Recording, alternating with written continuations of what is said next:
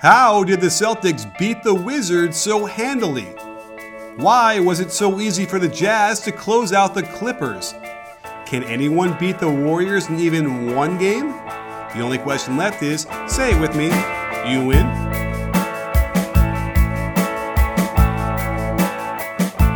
Hey sports fans, Coach Nick here, and welcome to the B-Ball Breakdown Podcast. Today I'm pleased to be joined as always by Coach Dave Dufour. Dave. What's up? Thank you for coming back home after a long journey. Yeah, I feel like I haven't slept in my own bed in like a month, and got stranded at LAX today for hours. So yeah, it's been quite an adventure. Well, next time you can call me. I might come down there and hang out, but this was a tough day. I had to hang out by the pool today. I wasn't going to deal with security again. I resigned myself to living on jelly beans and Coke Zero, and I was ready for the zombie apocalypse to break out. Mm-hmm. Well, welcome to the West Coast, man. Where the closest you can get, unless you're in Hawaii, to some dangerous places in the world. But nonetheless, speaking of dangerous places in the world for people like either you can talk about Isaiah Thomas and his teeth, or just the Wizards in general in the Garden. What do you make of that game one between the Celtics and the Wizards? Well, so the Wizards actually were doing pretty well. And I think if they had just stuck to their game, that we may be talking about them stealing the opening game of this series. But they went away from the things that were working. They started trying to play bully ball against Isaiah Thomas and post him up, which resulted in 12 fadeaway jump shots. Mm-hmm. That's not ideal. And while that was going on, the Celtics got hot. They wound up going 19 for 39 from three.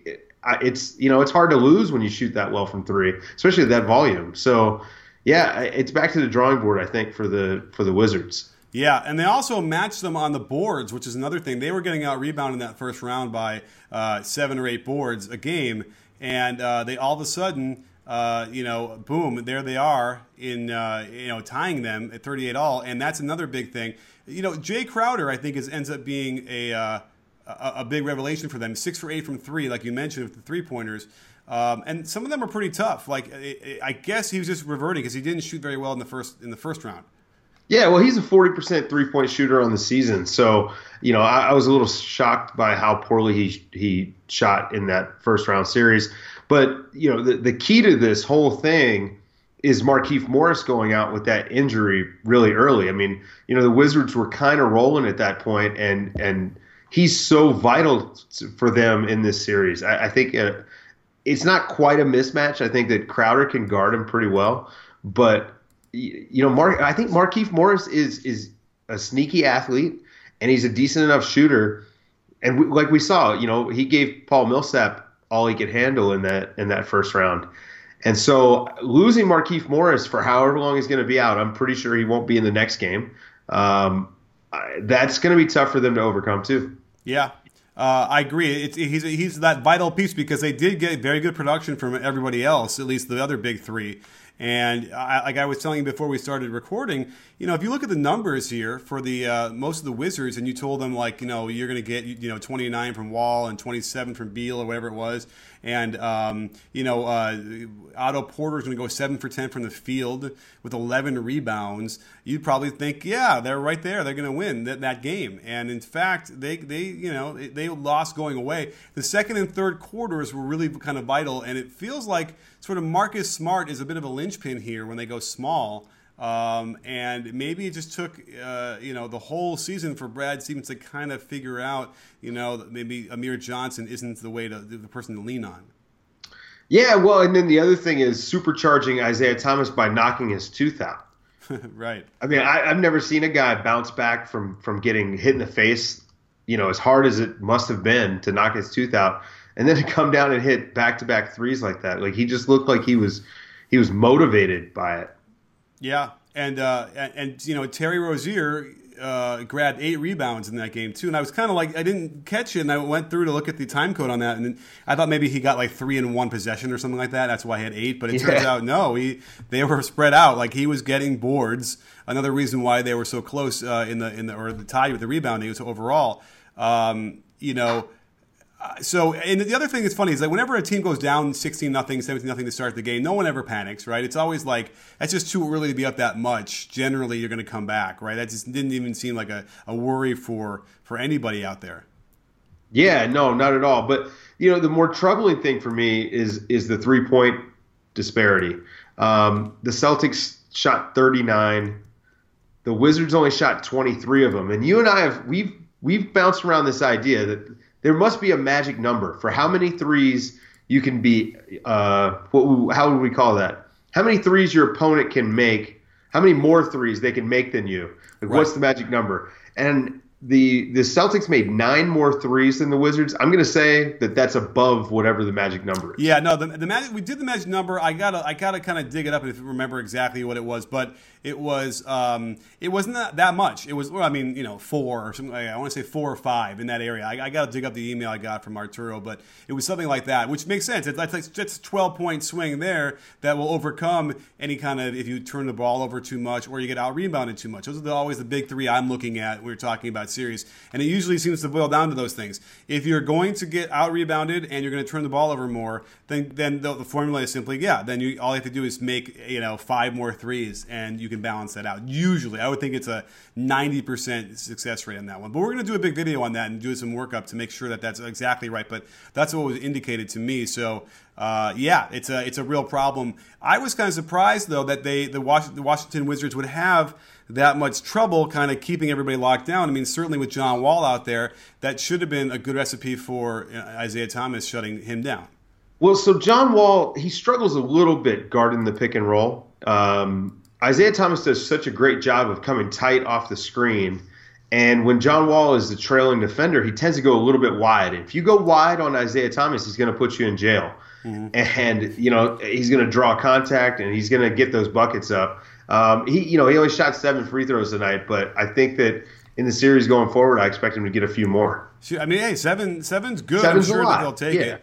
And when you go through and look at Isaiah Thomas's field goals, you see that not all of them are on Wall off of switches or he gets screened off. So I'm not going to hang it all on him, but certainly there are moments where he's just not engaged. It's one of those games where John Wall will do that. He will simply just not quite be involved. And Isaiah had one on him in the second quarter toward the end where he just was looking around, I guess, for a screen. But meanwhile, Thomas just explodes at him and he's late and he pulls up in his face. So, I can't imagine Wall will be that disconnected again. But who knows if it's going to matter at this point? I mean, Isaiah is flying high. Yeah, look, man, when he's clicking the way he was in this game, it just makes the offense flow so much better for the Celtics, for the Bostons. You and I have talked about this. Our big concern coming into the playoffs was they relied too much on Isaiah Thomas to create on offense, and Al Horford has stepped up quite a bit. He had 10 assists tonight, facilitating at the elbows and I mean, pushing the ball in the break sometimes when he shouldn't. And, so that's a huge help. If Al Horford can do what he did tonight, which is, 21, 10, and 9 rebounds, it's going to be a short series and Boston's going to win. I mean, I said earlier today, I think the Wizards win in 6, but, if Markieff Morris is out and if this is the Al Horford we're getting in this series, I just don't see how the Celtics can lose. I agree, and it's kind of crazy to say that because we've been talking about the Wizards being the team, and I think we also have an idea, a sort of a matchup between Brad Stevens and Scotty Brooks. Scott Brooks. I think that could very well be part of this deal. And now we've been very impressed with Scott Brooks' coaching ability this year. But again, he's still a first-year coach with the Wizards. He's still, getting acclimated, but certainly understanding under the pressure cooker. It's not as easy. Whereas Stevens has been there for so many years now. There's a shorthand probably there, and he knows what's going on in that setting. So. That might be part of it too. And so, what my favorite part of these games when you're watching the Celtics is that they're down huge to start the game. And they have that shot where they cut to Brad Stevens standing on the sideline and he doesn't look like he has a care in the world. Everything is just as if he was up 10, 15 points and everything's running smoothly. And that's just such an important thing as a coach. And that's my favorite part of watching these games. Yeah, and he's got that baby face that just looks like he's for sure using Harry's razors. Oh yeah, I mean when you have a face like that and a shave like that, there's probably only one company that can give you that, and that would definitely be Harry's. And if you can, you use Harry's, don't you? Absolutely, and it's by far the most smooth, comfortable glide I've ever had in a razor when I'm shaving my dome. Oh, I know. Your dome looks great. It looks much better now since you started using them. And I use them. I love them too. And I don't even care about shaving. But I got to tell you, when I opened up my trial set and started using it, they have this awesome shaving cream and then post-shaving gel that's really soothing. And so I think you guys out there should try Harry's razors, because if you go to harrys.com/Coach Nick, you can get a free trial offer, their most popular trial set. And it's got You literally have nothing to lose. Right. It is free, and it is a trial set, which will get you hooked for the normal everyday delivery, every month delivery of razors, or as you see fit. They're much cheaper than what you buy at a drugstore. And also, that whole thing, you have to get someone to open the case for you, because apparently there's a big black market for razor blades, I guess, out there. So you get 5 German-engineered blades, a lubricating strip, flex hinge. It's a really good handle, by the way. It's like lightweight, but a good grip. So I can't recommend Harry's more than me saying go out and get them. Yeah, absolutely. They're the best. Harrys.com/Coach Nick. Get your trial set for free right now. Head over there and say that we sent you. And there you go. What else do we have to talk about as far as the Celtics go? I mean, do you feel like they're going to pull this out if they have a good showing tomorrow? I think so. I think that it's such a tough battle for the Wizards because of how shallow their bench is, and losing Morris really makes it even worse. They're probably going to move Oubre into the starting lineup. Yeah. And that's one less guy to come off the bench. I mean, you got to make up for like 38 to 40 of those Markieff Morris minutes, and that's just tough to do. He is a load, and they depend on him so much. And so I think this series could be short if he's out. Yeah, no, it's big. It's unfortunate that we have an injury that's going to affect it, but we'll see. Maybe Oubre goes nuts, and with that shot at starting, I don't know. I don't think he started at all this year, and certainly not regularly. And we'll have to see how that plans out. But that's we'll keep our eye on that one. Now we have to do a little postmortem for the next series, because that wasn't so fun for Clippers fans, the way that it all played out. And I'm going to throw my thoughts out there real quick. Let's start out with this. It felt like Doc brought in Paul Pierce. Oh, we're going to do the whole veteran treatment to him where he won't play much at all. We'll save him for the playoffs. But when you saw what he gave them in the playoffs, and you realize, why were they saving this? This was not anything that he was going to help them with. I don't know if he was actually in the plans for the playoffs. I think the Blake injury really just it affected, again, another team that's very top heavy. They don't have much of a bench. We know the wing depth is well known. They don't have any threes that can do anything. They rely on Blake quite a bit as a secondary playmaker, and without him, they're just not the same team. There are a lot of people that just want Chris Paul to take over the game and put up 50. But that's not his game. He's at his best when he's like 28 and 14. And tonight he was not at his best. 13 points on 6 of 19 shooting. And when was the last time Chris Paul missed 13 shots in a game? Yeah. No, he was off. He tweaked his foot at some point. I got all these Clipper fans mad at me because when they showed the replay of it, I was expecting him to roll an ankle because he collapsed. And it really wasn't much at all there. He just, kind of rotated his foot after he landed on the ground. There wasn't any weight on it when he did it. So, and he looked fine afterwards. But, I think the real problem ended up being that they just couldn't, they gave up 104 points, which, isn't a huge amount of points, but they just couldn't stop them at all. It really just, they never had any sense of, a defensive presence out there. And, that's not saying a lot because, the Jazz are stoppable on offense at times, and they could not do it. Well, they gave up 104 points, and the Jazz only took 13 threes, making 6 of them. You know how hard it is to win a game in the NBA taking that 13 threes? This is insane. And, the defensive effort just didn't seem to be there. You sent the one clip, was at the end of the third quarter. Yeah. They had to defend for 6.5 seconds. And there's 4 guys up at the top of the key, and Joe Johnson just dribbles right through the middle of them. And it was just okay, all right, so these guys are checked out. I mean, JJ Redick, 1 of 5. How does JJ Redick take 5 shots? Yeah. Oh, well, they were, I mean, to give them credit, and it's also probably worthy of a breakdown, sort of maybe. I felt like they were doing a nice job really focusing on him. And by the way, that might end up being like sort of the solution. Like they know that Chris Paul might not want to completely break everybody down and get a shot off in the beginning. And so they're going to make sure it's not Redick, right? And then after that, right, who else are they going to have? I would love to see a DeAndre Jordan post up or two, but they don't really do that. So it's a really fascinating conundrum when you think about it. Maybe they don't really have, a lot of offensive power. And if you shut down Redick, right, and don't let him catch it and really be physical, then it's tough because Redick did not look good, even with the low shots. Well, I think that this is very demonstrative of how important Blake Griffin is for this basketball team. I think that, again, his playmaking, his ability to pass from the elbow, and just to flat out score is huge for them. David Locke was on Zach Lowe's podcast the other day, and he brought up an interesting stat. I thought this was great. Now, not to shout out a competitor, but, we're all friends here. Blake Griffin was 11 for 11 in the series before he got hurt. 11 for 11 in the first 9 seconds of the shot clock. And the Clippers, their goal was to push the pace in this series because Utah's kind of a slow team. They have trouble scoring, and the Clippers are a pretty good offensive team with Blake Griffin. And so they were doing that, and they were finding success. And once he goes out, they just didn't have any solution. They could not come up with an answer to how to get a bucket. Yeah, no, that is true. I won't. I'm not going to deny because for whatever faults he might have, he certainly is.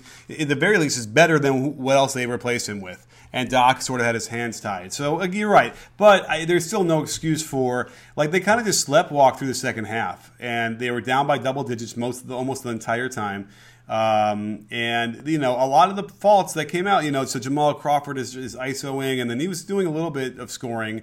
But yeah, again, there were some lineups out there where it was like Austin Rivers and Jamal Crawford, and I'm trying to remember who else it was, but it was just just nobody could play defense, And then I thought, by the way, I almost thought they were going to troll them and start just hacking DeAndre, in the fourth quarter just to take things completely out of the game. They didn't do that because obviously they want the clock to run, but it crossed my mind. I'm like, might as well to get him out of there so they could score easier, but they didn't need it, and now they lost. So, the other thing that's really interesting now is going into the offseason with the Clippers.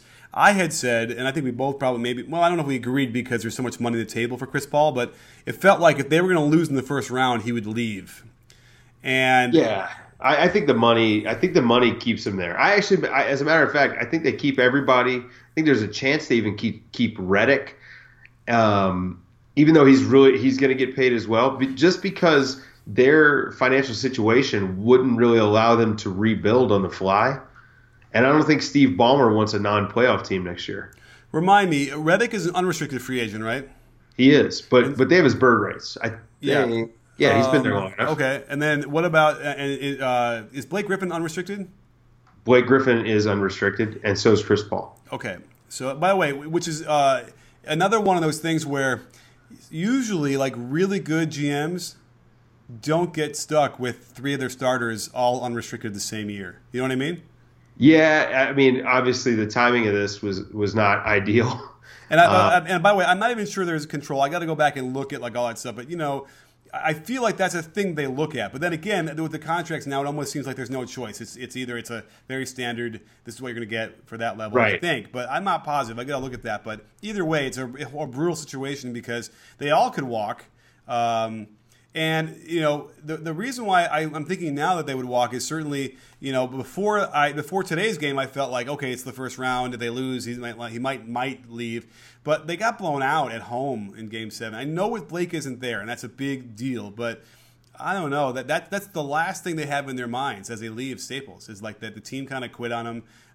There was not a lot of smiles, not a lot of camaraderie in the way out. And now he's got to, that's what he's negotiating against, right? Yeah, it's a team that doesn't appear to really like each other very much or to play together very much. And so, there's no joy there when they're on the basketball court. And you and I have talked quite a bit about how important that is for a team. And I just don't know what they do. There's speculation Doc may leave. to go to Orlando to take over the GM job there. Who knows what's going to happen? And it's going to be an interesting offseason for them. But, we kind of glossed over the Jazz. But I want to point out the Jazz actually, they had a really good game tonight. They did some interesting things with their lineup. They played all 4 point guards. Rudy Gobert only played 13 minutes tonight. And I know you just did a fantastic video on Rudy Gobert and his defense. But you also did a great video about Chris Paul and John Stockton, which to me is probably your best work. And I want to bring that up just because of how many point guards the Utah Jazz actually played tonight. I mean, they really did. They played 4 point guards tonight. Neto and Mack was a total of 5 minutes, and Exum played 8. But still, that just goes to show they're actually putting a premium on ball handling. There were times where Joe Johnson looked like the point guard. Oh, yeah. I mean, Joe Johnson tortured the Clippers all series long. And, that's the guy, that's the Paul Pierce that they, I guess they were maybe hoping for. But maybe you're right. Maybe Paul Pierce is going to play it out, just sit on the bench and maybe at the spot minutes if they needed him in the playoffs and hope that maybe they would go on a run. I guess the bottom line is before the season started, I guess Paul Pierce must have looked at that and said, oh, they have a shot at winning a title, right? I mean, that must have been what he was thinking. But getting back to the Jazz, yes, and also thank you so much for those kind words. Doing this Stockton versus CP3 video, part of it was kind of I just wanted to do like a love letter to Stockton, even though at the very end you might see who I ended up saying I think is better, but at the very least I felt like there's a lot of young players and young people who don't really know Stockton at all, and it was a chance to go through his game. And I remember, I watched him play live. I'll never forget when he came to the stadium in his rookie year, and he got in the game. We're like, who the hell is this? And he had that fake spin move where he's going to bring it back out to set up a play and then spin right back and score. He did 2 times, I think, and it just was like, whoa, who is this guy? So it's fascinating. And you know what? Quinn Snyder is a really good coach. Really good coach. They run their sets. He's got a really good control and meter over the team. I just walked away really impressed watching him coach, and probably not so much with the Clippers. Yeah, Quinn Snyder really has a pulse on his players, and he knows when to ride. I mean, Hayward played 42 minutes tonight. I think that was smart. I think he knew, hey, we've got to ride Hayward a little bit. He had 26 points, led him in scoring. Joe Johnson had kind of been the superstar, at least if you're on NBA Twitter. Joe Johnson's everybody's favorite, but Gordon Hayward is the guy. If they're gonna beat the Warriors in the next round, they're gonna need Gordon Hayward to actually play like a superstar. Mm-hmm. Now, I don't think that you're gonna beat the Warriors, but that's the way to do it. Is to go with their best player, who is Gordon Hayward, and I think Quinn Snyder did a great job tonight of maximizing what he's got. Right. It's unfortunate for Hayward that they have waves of defenders for him. And the second that Klay Thompson gets tired, if he's going to guard him, then they're going to throw Iguodala on him, and then they can throw Livingston on him. I mean, it's going to be it's not going to let up at all for him. And I feel like Joe Johnson's probably the similar kind of thing. I mean, if they try and go small with Joe Johnson at the 4, they can throw Draymond on him, and I just don't see Joe Johnson doing that well against him at all. Certainly compared to what the Clippers gave him. So it's a tough situation. But that said, in theory, the Jazz should be able to give them some of their own medicine. They should be able to give them some problems on their other end. If Gobert can stay out of foul trouble, which is the big thing today with him. And it's weird. The refs sometimes they just come out and decide we're just going to start blowing that whistle. It's weird the way they ref it sometimes. Well, to talk about the refs a little bit, and I understand they do the best that they can, but the garbage 3-point fouls, the 3-point shooting fouls, they just have to go. They just have to go. Guys are hunting them all day now, and it's starting to ruin the flow of the game. And I think this is something that the competition committee will look at this summer. And the other thing is, like you just said, it seems like there are games during the playoffs where from one game to the next, the whistle has completely changed as far as physicality inside. And I think we need to kind of homogenize this and bring it to, a baseline and say, this is how much we're going to let you get away with, and this is how much we're going to not let you get away with. But it's got to be better than it was today. I mean, Favors and Gobert both fouled out today. Mm-hmm. You know how rare that is? Yeah. It's insane. Yeah, no, it was troubling. I mean, certainly Jazz Twitter was up in arms all game long. Some of them are legit, and other ones are not. And and there are certain refs that would come out there, and you're already like, ugh, we are in for it, which means to me that there's no changing those guys. There's only not using them as you progress in the playoffs. But meanwhile, you're having these first round series where these guys are getting the shots because there's a lot more games, and I don't know what you do. Ronnie actually, we did the breakdown on the James Harden foul, that James Harden himself doing it. He felt like it's an offensive foul, and you make a couple of those calls, they're going to stop doing it pretty quick. Well, I'm going to disagree, and I know now he's an expert and he knows better than me. But in my opinion, what happens, if there's hand checking is illegal, and so what he does is the second he feels that hand, which is a foul, right, according to the rules, that's when he does that hook. And now if he doesn't do that hook, the refs will never call anything. And so basically what you've got to do is you got to either get rid of the hand checking call or you got to start calling the hand check. Right.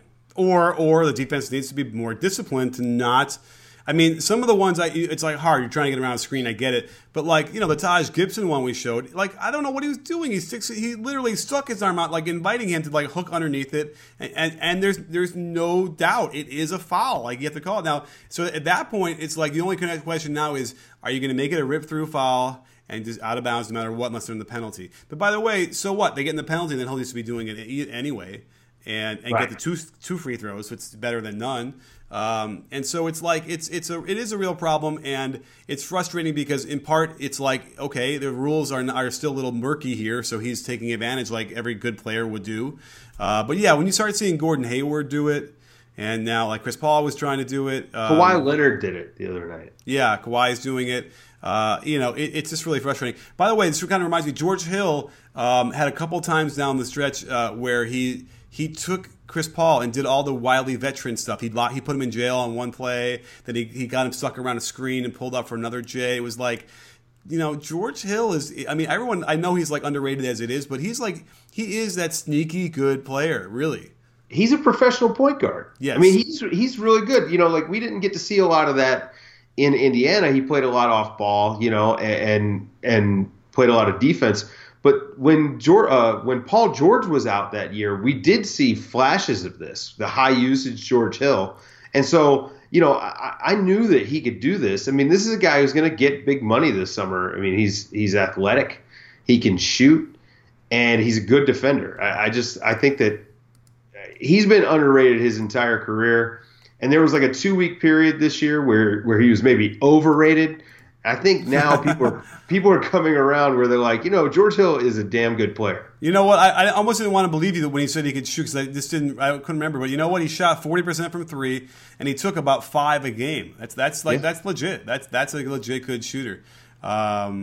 So yeah, I mean, the question is, the Jazz have a lot of questions, I guess, as well in this offseason too, because they have a lot of interesting pieces, and they have to figure out just how far that's going to get them. Do we see them how many games do we see them beating the Warriors? I think the Warriors are going to sweep. Okay. I think the Warriors are going to sweep. I'm starting to feel like the Warriors might sweep all the way to the finals and through the finals. I know. Dude, they look so good. And there's a lot of people that accuse you and I of kind of, riding the Warriors. Broom handles? Yes. That was not the word I was thinking of, but yes, better word.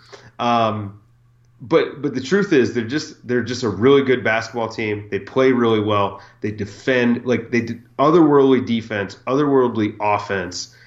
It's pretty much unstoppable. And they've got Kevin Durant they can just hand the ball to if things aren't going well. And no one else has that.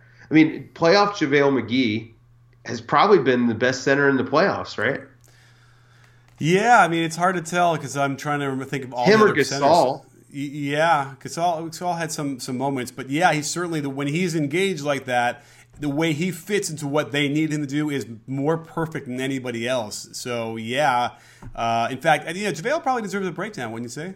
I think so. I think you need to do one. Yeah, I'm looking. I'm open right now. I don't have anything planned for tomorrow after I've been really grinding. I mean, this one I did on Stockton and CP3, was a labor of love. And it was beautiful. Thank you. I'm not going to lie. That this is going to be me like kissing your ass for a minute, but you did such a great job with the music and the mood. And I loved starting with the quotes. Like it was great. It was really, really great. Thank you. It's funny because I am an editor by trade. Before I started B-Ball Breakdown, I was an editor who did I did these kind of things. And I've kind of if you haven't noticed, we've sort of changed the way we're doing our videos in the last 10 days. And I kind of revamped everything because of YouTube changed everything. And it's really gotten me back to my old tricks where I've had to figure, I'm like, oh, okay. Like I'm actually editing to the beat, which I never would used to do. And I'm fading up, I'm playing with audio. I mean, it's like I'm doing all the tricks I used to do. And you know what? It's worked. I mean, people are watching these things a lot more than they were. I think that these last few videos, especially the Stockton and Chris Paul one, and for you guys listening, please go watch it. I think this is your best work. I really like it's so good. Cool. What's the next one I should do then? I mean, people are yelling at me that I should have done Nash in there, but then Nash versus Curry. Yeah, that was like okay, let's do Nash and somebody else. So Nash and Curry. They're both 2-time MVPs, and there's some interesting stuff there. That could be fun. What about Kawhi and Kobe? Kawhi and Kobe. Would that be? That would be. Yeah, it's kind of sacrilegious, wouldn't it be? Kind of a little bit. I mean, the Kobe fans would be like they think it's like Kobe and Smush Parker or something. Right. Yeah. Exactly. But that's interesting. Well, I'll look at it. We'll have to figure. Maybe I'll do a poll. Do a poll, guys. Hit us on Twitter and tell us what you want to see. Yeah, hey, listen, I'm always open to that. And the only thing I didn't mention, by the way, in this thing was, the whole kind of like complaining of the refs. And, I mentioned the meltdown a little bit stuff. I didn't want to get into it too much with Chris Paul. But like that apparently is a big thing when they're talking about like Stockton versus Chris Paul is like the kind of teammate he was. I have a feeling that a lot of Chris Paul teammates will defend him and be like, he's my man and I'll go down with him, whatever. But no. I don't know. I mean, they will just because, that's the public standing part. But, they're both kind of dirty players, though. I mean, Stockton was one of the dirtiest. Yeah, we have Kerr on record just recently saying how dirty he was. That's true, too. I kind of wanted to keep it positive, but yes, that is a thing. I mean, dirty, I guess it's dirty. I guess, the little veteran stuff is sort of dirty. I don't think he's trying to hurt anybody, but certainly any kind of advantage he could get. But when you watch some of that stuff with John Stockton and how good he was at changing pace, it's like because he was good at changing pace, he basically was as fast as anybody else he was playing against. Absolutely. So, well, another great show, Dave. Yeah, this was so easy. Right, and we have some really great games and a really good second round. So looking forward to getting multiple podcasts done with you this week, or at least this one, and then at least one more this week. So we'll see what happens. But I don't know. Thanks for coming on. Get some sleep, get some rest, get back in your own bed. That's right. That's the plan. But by the way, every boy who does not travel thinks his mom's soup is the best. Okay. Is that a saying? I suppose it's worth. Yes, I suppose it's worth traveling now, right? To remind yourself of that. Sure. Yes. Well, the soup in New Orleans is very good. I can imagine, and everything else is too. So, anyhow, thanks for coming on the show, and we'll check in with you a little bit later this week. Find us all on Twitter, where we're having another rabid conversation about NBA. And don't forget, sports fans, at B-Ball Breakdown, we're not a channel, we're a conversation. You win? Are you in, Dave? Yes, I am.